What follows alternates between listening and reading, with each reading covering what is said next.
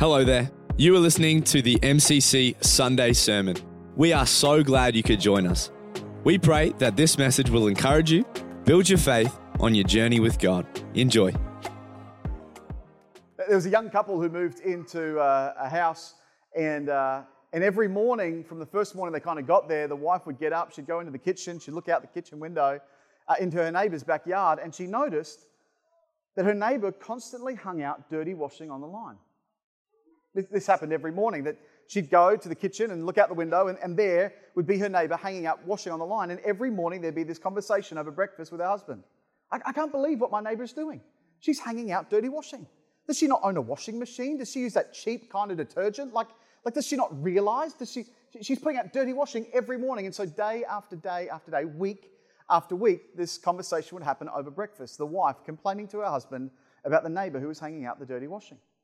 Well, after a few weeks, one morning, she got up and she looked out her window at her neighbour's line of washing that was being hung out, and she said, "It's a miracle. I mean, she's finally worked it out. Her washing is clean." I mean, maybe someone bought her a washing machine, like maybe she's changed detergent. You know, there's some of those cheap, nasty detergents. Clearly, she's worked it out. Finally, she's got clean clothes being hung out on her line.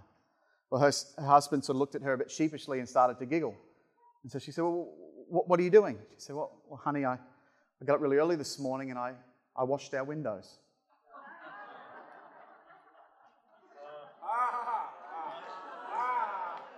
It was almost a clap. It's not quite a clap. It was almost one. How many people know what you see says a great deal more about you than what's actually happening? In 2 Kings chapter 6, the Bible tells this story of Elisha and his servant. And the king of Aram is trying to attack the Israelites, and every time he goes to plan an attack, it's foiled in some way, to the point where the king of Aram says that there's got to be somebody who's a traitor, who's in our midst, who's giving this information to the king of Israel, because how else is he foiling these plans? And his captains, his generals, report back to him. They say, no, it's not a traitor in our midst. They have a prophet in Israel. His name is Elisha, and the reason why he knows what you're doing is because God speaks to him. And so the king of Aram thinks, I'm going to go and sort this out. And so in 2 Kings chapter 6, we're going to pick up the story in verse 14. The king of Aram decides he's going to sort this prophet out once and for all. Verse 14, therefore he, talking about the king of Aram, sent horses and chariots and a great army there, and they came by night and surrounded the city. And when the servant of the man of God arose early and went out, there was an army surrounding the city with horses and chariots. And his servant said to him, talking to Elisha, "Alas, my master, what shall we do?" So Elisha, answered, "Do not fear, for those who are with us are more than those who are with them." And Elisha prayed and said, listen to this, "Lord, I pray, open his eyes that he may see." Then the Lord opened the eyes of the young man, and he saw, and behold, the mountain was full of horses and chariots of fire all around Elisha. J. Oswald Sanders said this, "Eyes that look are common. Eyes that see are rare." I want to speak to us this morning from this subject, the power of perspective. The power of perspective. How many people know that your perspective says a whole lot more about what's going on inside of you than even necessarily what's going on around you? That here in the middle of this story in 2 Kings chapter 6, that the young servant of the prophet goes out, and when he goes out, he has a look. He goes out and he has a look, and what he can see is the king of Aram's amassed this army standing there on the mountain ready to be able to attack him and the prophet, and all of a sudden he's afraid. He's full of fear, and he wants to run, and so he goes to Elisha. He says, "Elisha, what are we going to do?" His immediate instinct, having seen, just gone out and just had a look, is that he wants to be able to run, and Elisha goes out, and Elisha, he doesn't just have a look, he sees. He sees with the perspective of God. He sees what can't yet be seen. And so he counsels the young servant. He says to the servant, "Hey, don't be afraid." And then he prays and says, "God, help him to be able to see what you can see. Lord, help him to be able to see what it is you've allowed me to be able to see. And all of a sudden, the young servant, he looks up. He had a look the first time. Now all of a sudden, he's not looking, he can see. And he sees, yeah, there's the king of Aram, and he's got a few horses and chariots. But there, standing around Elisha and the young servant, is the army and the hosts of heaven. And they don't just have normal chariots and normal horses. Their ones are on fire. It's one thing to have a look. It's another thing to be able to see. And so for this morning, what I want to try and do is begin to encourage us not just to have a look at what's going on in our own lives, not just to have a look at our own selves, not just to have a look at the church. The worst thing you can do is have a look. How much better to be able to, with a bit of a prophetic insight, begin to be able to see. And so I want to speak to us this morning on this, the power of perspective. Your perspective says a whole lot more about you than about the circumstances. I wonder, why is it that Elisha could see the army of God and the servant couldn't? At least initially anyway. I wonder if the reason is because if your heart is filled with fear, if your heart is filled with anxiety, if your heart is burdened with negativity, if you're always fearing the worst rather than believing the best, if your perspective is always doom and gloom, I wonder if it's impossible with that in your heart to be able to see the opportunities or even the way forward. That in the midst of those circumstances that you and I need to have a heavenly perspective, we need to be able to see what God can see. We say things like, well, from where I stand, which is really a comment on where we've positioned ourselves. Well, from my point of view, well, I'm really interested in people's point of view. Because in people's point of view, what they're really doing is they're declaring with their mouth a GPS location for where they've positioned themselves. Your perspective is so important. The perspective of the servant, when he just had a look, was to be able to run. The perspective of Elisha, who could see far more because God had enabled him to be able to do that, was not to run but to stay. Those two decisions were markedly different. To run or to stay was simply a matter of having a prophetic perspective. Stephen Covey wrote this in his book, "We do not see things as they are, we see things as we are." And so our perspective's important, and it says a great deal about us. And so I want to encourage you this morning, what's your perspective?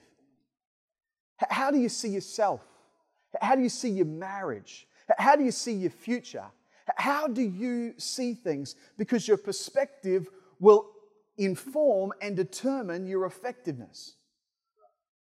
Our perspective can be coloured, can't it? Our perspective can be coloured. You remember as kids playing craft, and one of the things you do is make cellophane goggles. You remember doing things like that, right, kids? And you put the red cellophane over the glasses, and when you look through, everything looks red. Right? Because your perspective can be coloured. And that's true for kids playing with cellophane, but it can also be true for us even in our own lives with our own experiences. It's amazing how past experiences can have a way of colouring our perspective. And so your parents' divorce can colour your own view of relationships.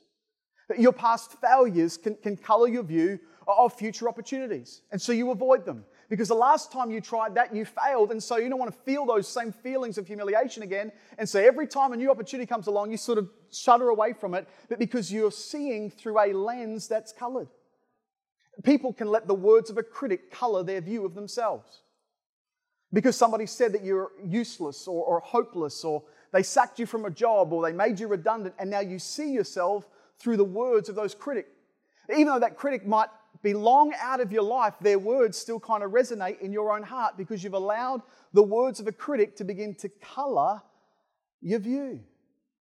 We talk about having rose-coloured glasses, don't we? You know, the romance of having rose-coloured glasses. Did you know that the dream of a wedding day for a wife, the dream of a wedding day and the beautiful dress and the music and the ceremony, and all of your friends think the guy's a complete jerk, but you can't see it because you've got rose-coloured glasses. What is that? That's having a coloured perspective. Advertising does this, doesn't it?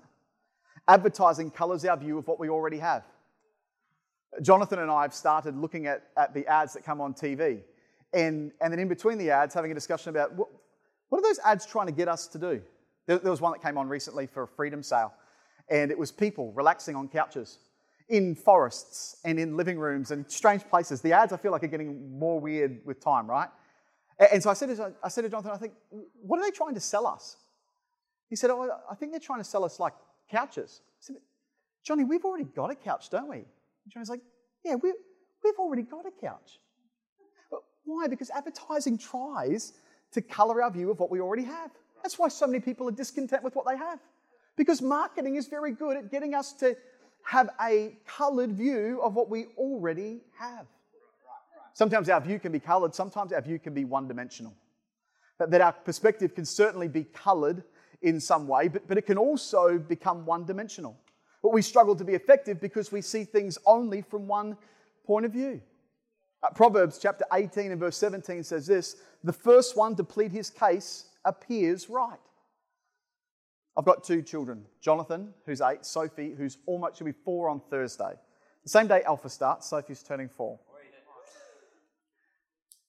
I've got 2 kids. I've worked out that I can't smack either of them until I've spoken to both of them.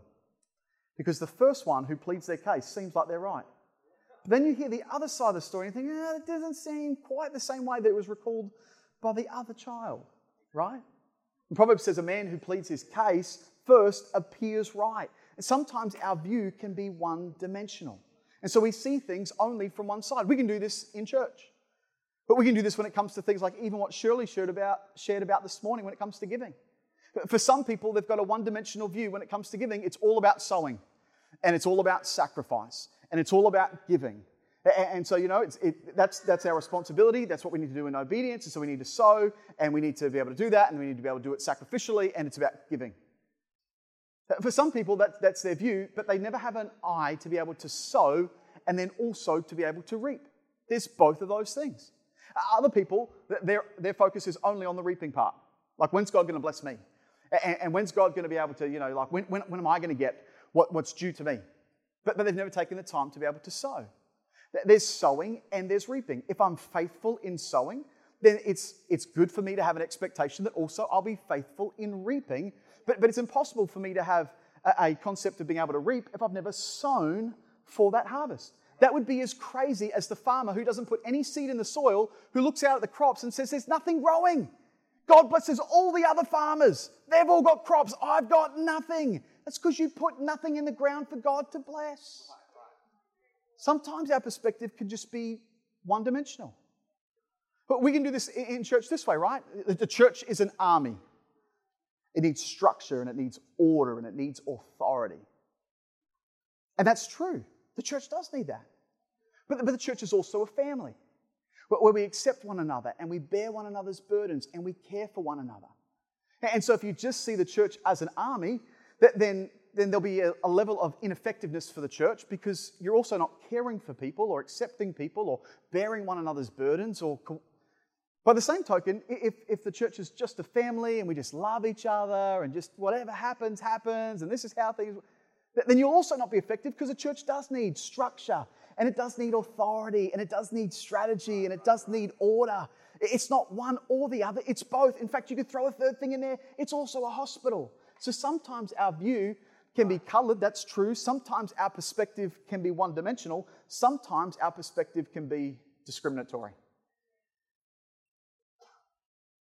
Isn't it amazing how when you start looking for a new car, how you start seeing that car, the make and the model, everywhere, right?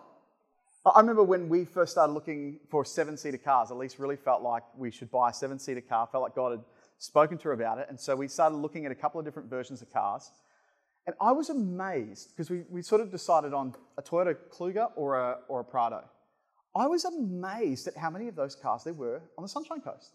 It's like everybody the exact same week had decided to go out and buy a Kluger or a Prado. They were just literally everywhere.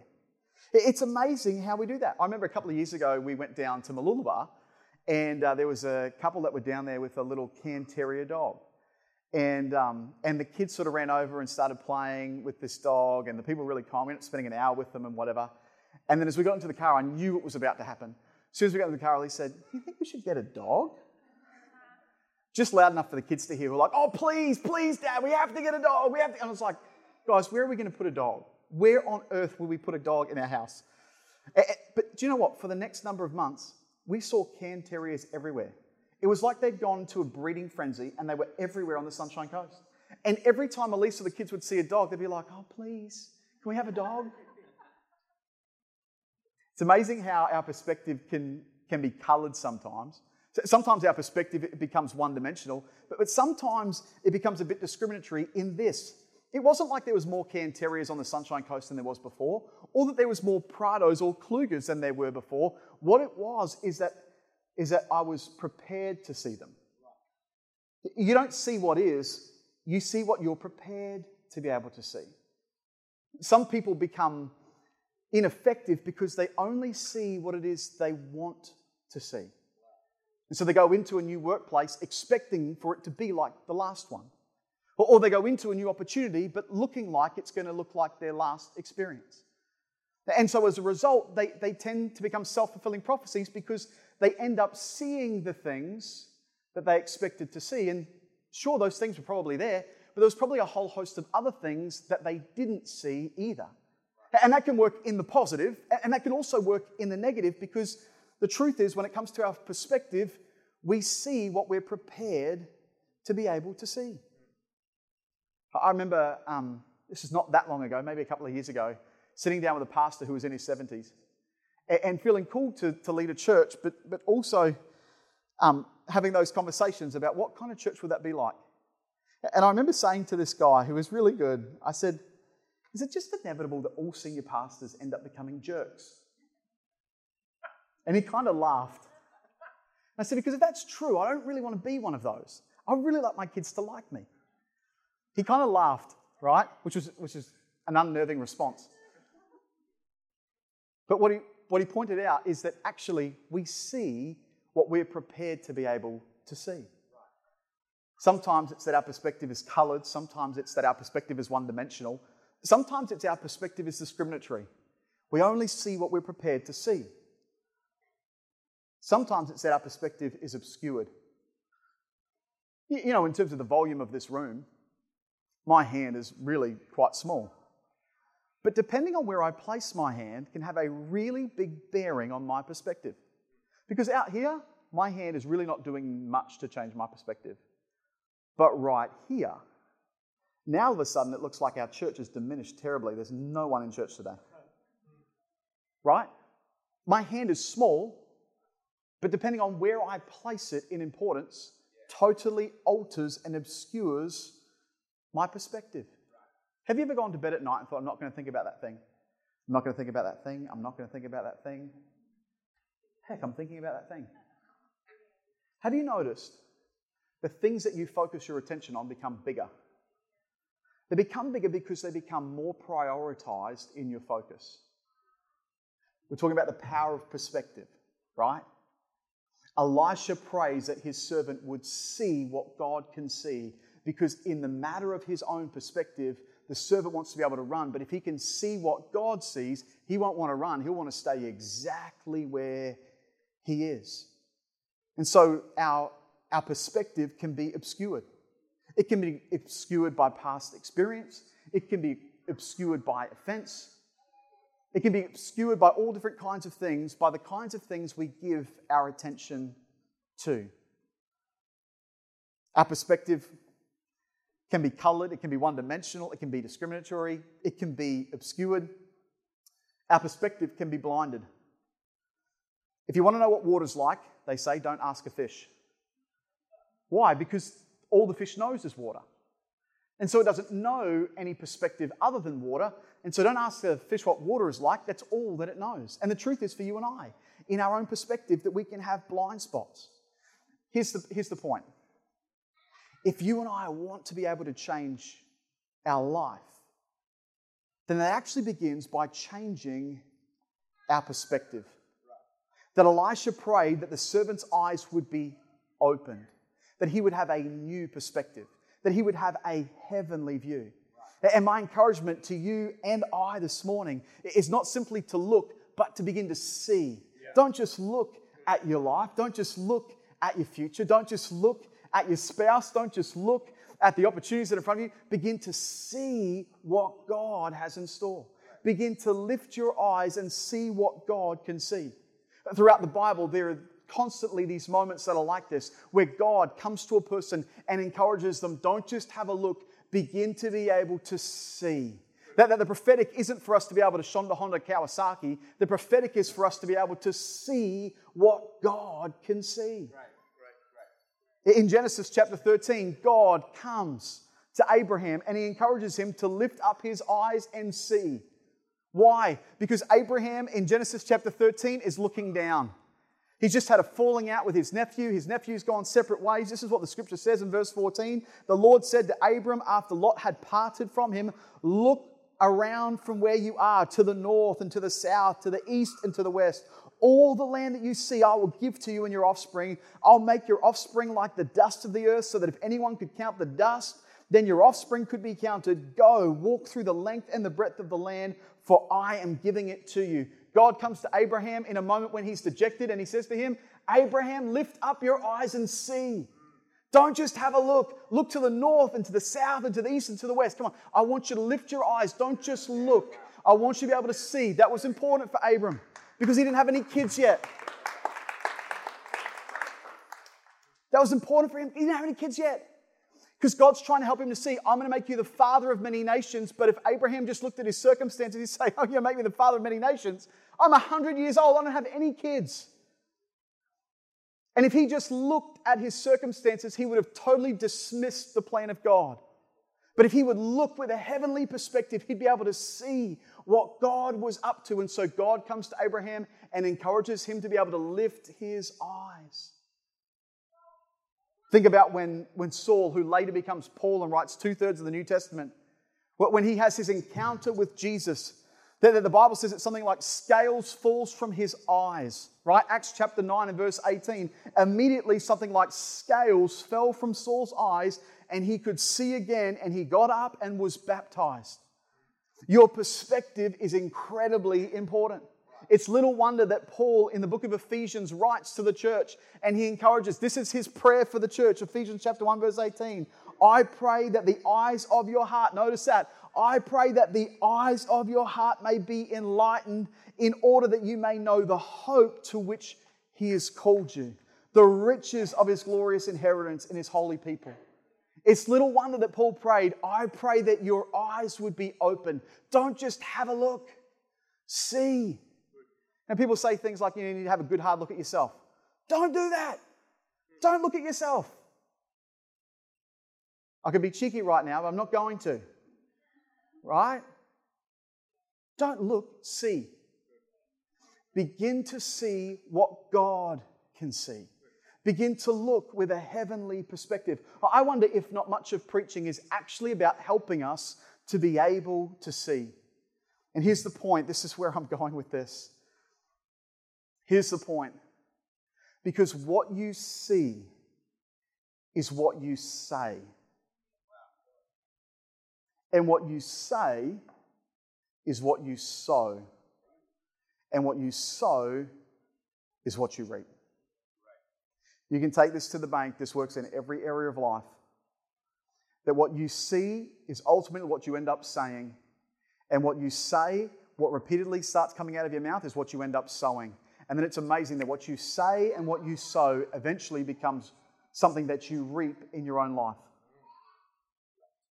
That's why your perspective is so important. That's why you and I ought to be a prophetic people. We ought to be the kind of people who don't just have a look at the circumstances. No, we begin to see what God can see. In fact, we pray just like Elisha did. God, I pray that his eyes would be open. One of the things that I pray, God, help me to see what you can see. God, help me to be able to have your perspective when it comes to decision making, when it comes to people. God, help me to see what you can see. Because if I can see with a heavenly perspective, it'll totally change everything else I do. Because what you see is what you say, and what you say is what you sow, and what you sow is what you reap. Jesus said, from out of the abundance of the heart, the mouth speaks. That if you listen to people and what comes out of their mouth, it's like a GPS honing device that gives you an idea of where they've positioned themselves, where you're positioning yourself. What's the confession that you're making? Let me make this really personal for me, right? You reap in your marriage. What you reap in your marriage is a reflection of what you see in your spouse. I learned this from a guy who's much wiser than me, who's much older than me, who's been married for a lot longer than me, right? I remember him looking me in the eyes and saying, you will end up reaping in your marriage a reflection of what you see in your spouse. It's true for your marriage. It's true for other relationships too. You will reap in your kids a reflection of what you see in your kids. That's why it's so important to have a heavenly perspective. So when you see, I'll give you this is another piece of advice I was given. Always avoid absolute words. Always, never, fat. You always, you never, you fat. Avoid those three phrases.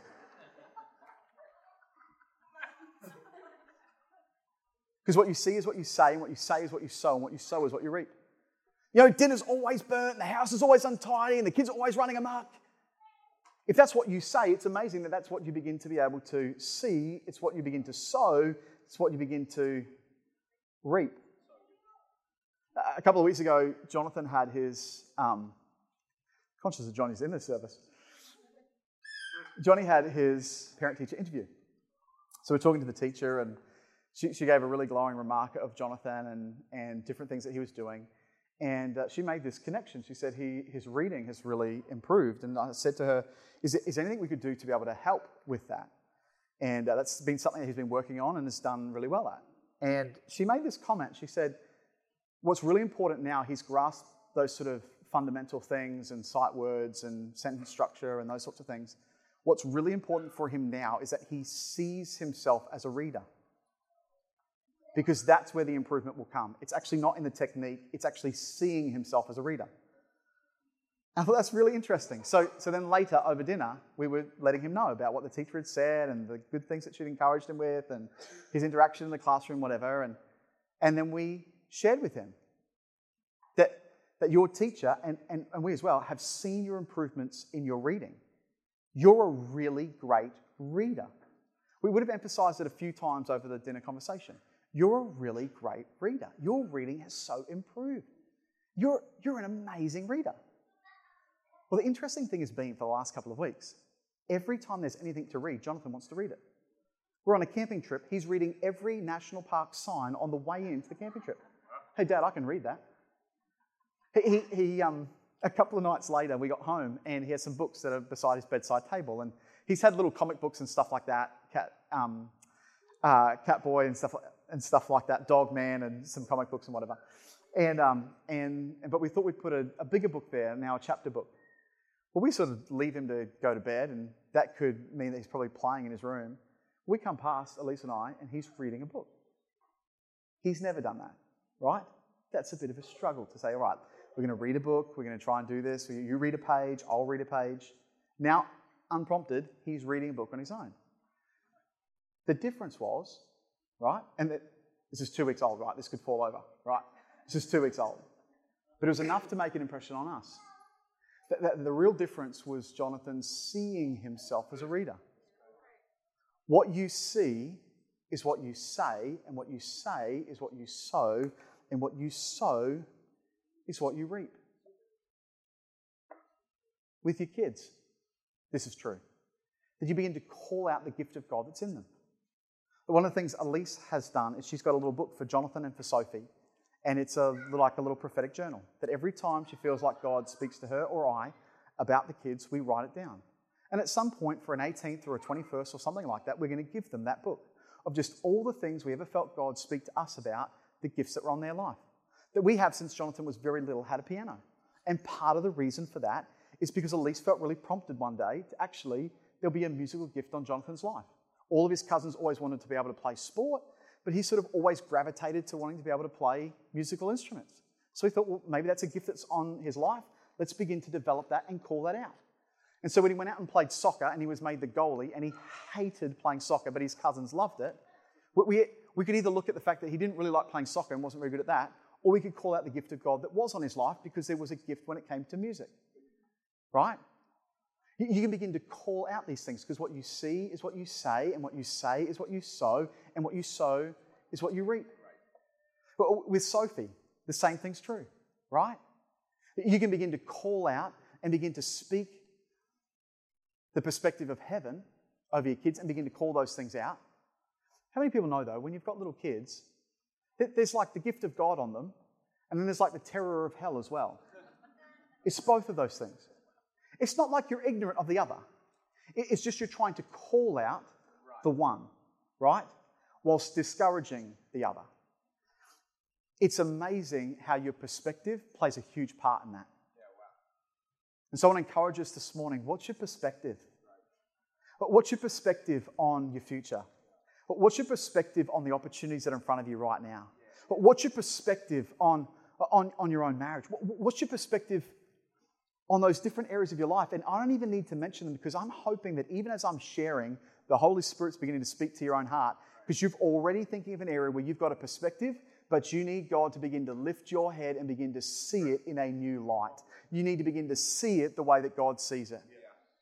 What's amazing to me for the servant in Elisha's house is that you would have expected that Elisha's servant, of all people, would have had a heavenly perspective. I mean, he's living in the prophet's house, right? He's going to church every day. He's reading the Torah lots of times, right? Like he's around the prophet all the time. You would have expected him to have a different perspective. But this can be true for you and I as well, right? That just because we've been a Christian for a little while doesn't automatically default to us having a heavenly perspective. Maybe it's more true for you than it is for me. For me, I've always found that my default position is to actually begin to go back to an old way of thinking, an old way of doing things. I need God to help me, to remind me, to begin to see the way that He does. That in our default setting, we sort of immediately jump to fear. We've got to be reminded again to look to faith. That actually what we need is to have a heavenly perspective. And so would you stand to your feet this morning? I'd love to pray for us as we...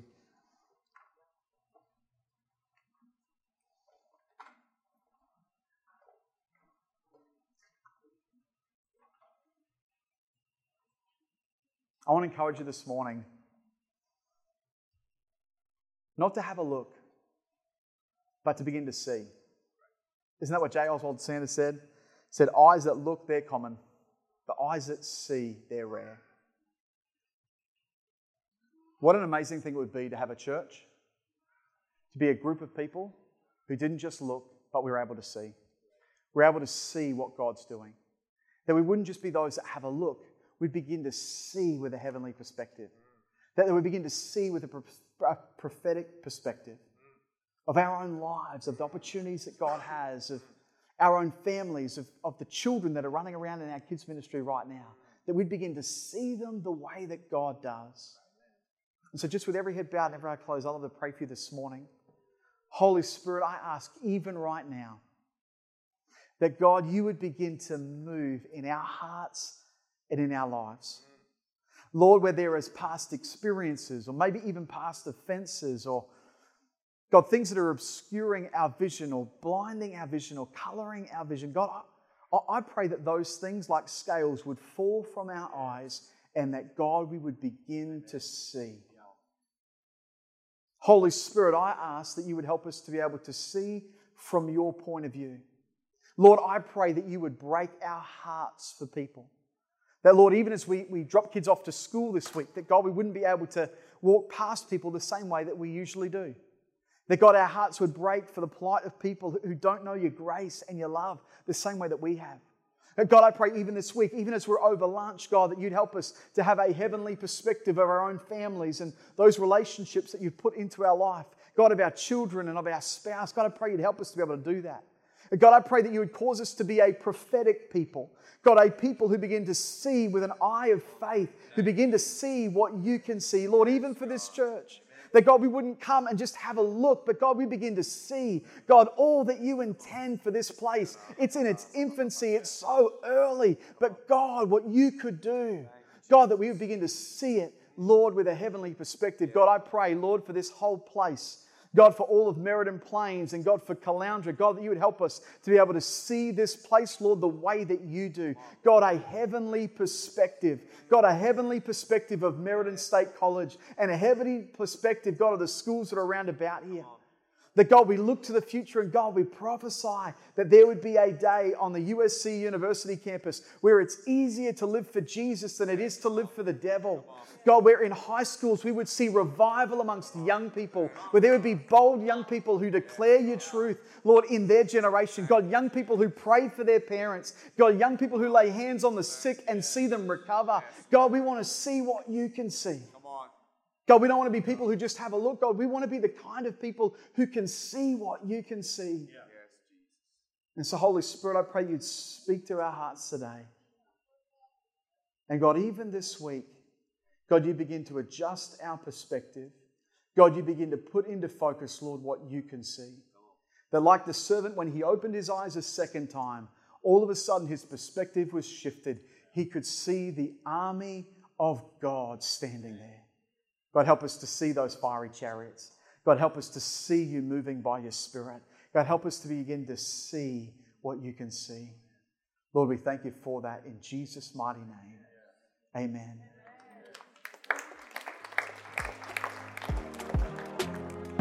Thank you once again for joining us. Feel free to contact us on our Facebook, our website, and jump on our Instagram at mcc.church. Also, make sure to rate and review as well as share. Finally, from all the team at MCC, have a blessed day, and until next time, bless you.